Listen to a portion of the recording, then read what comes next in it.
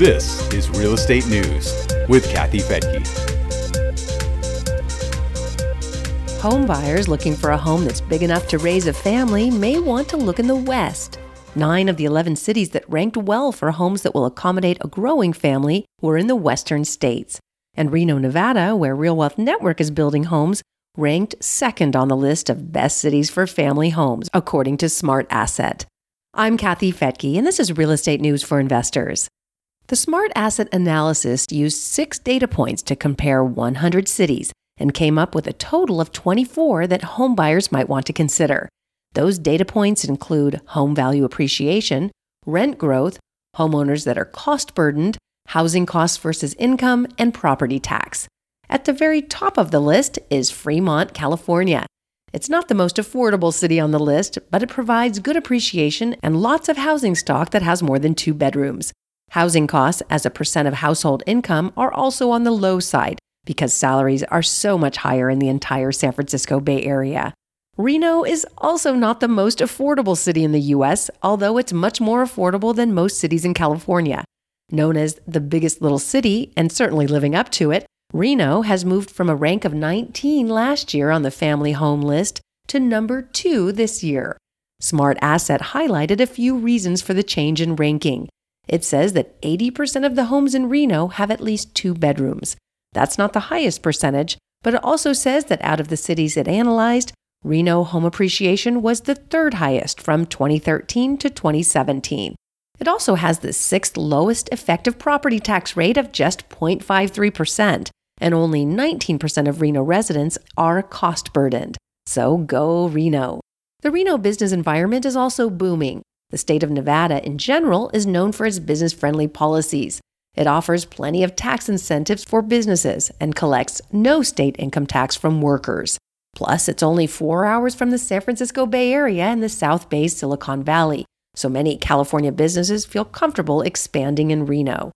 As just one example, Google is building a huge facility in the Tahoe Reno Industrial Center on more than 1,200 acres of land. It's just a few miles from the Tesla factory and the Switch Citadel data center.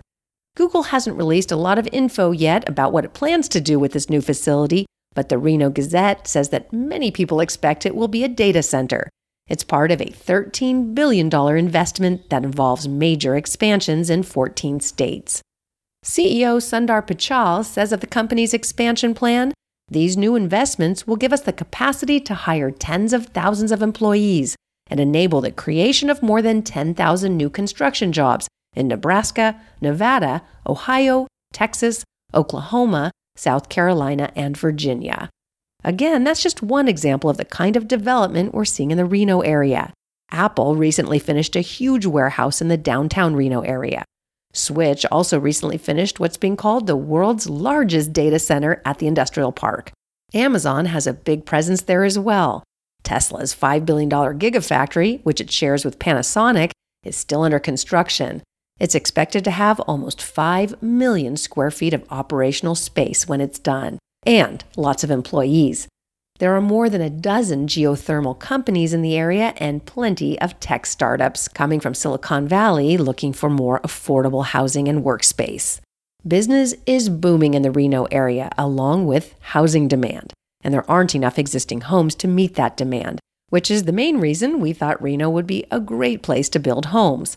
We have 2 subdivisions being built just outside of Reno right now, with 273 lots on 100 acres of land. And when the homes are finished, they'll be located within commuting distance of all the companies I mentioned a few minutes ago. The housing market is thriving in Reno, and home prices are following suit. According to the Reno Gazette, median home prices have topped $400,000 6 times in the last year. May was a record-setting month when the median price hit more than $420,000. Prices are rising because there simply aren't enough for-sale homes, including both existing and newly built. The newspaper reports that inventory is down to less than 3 months. The homes we're building at Quest, just outside of Reno, are selling more quickly than expected.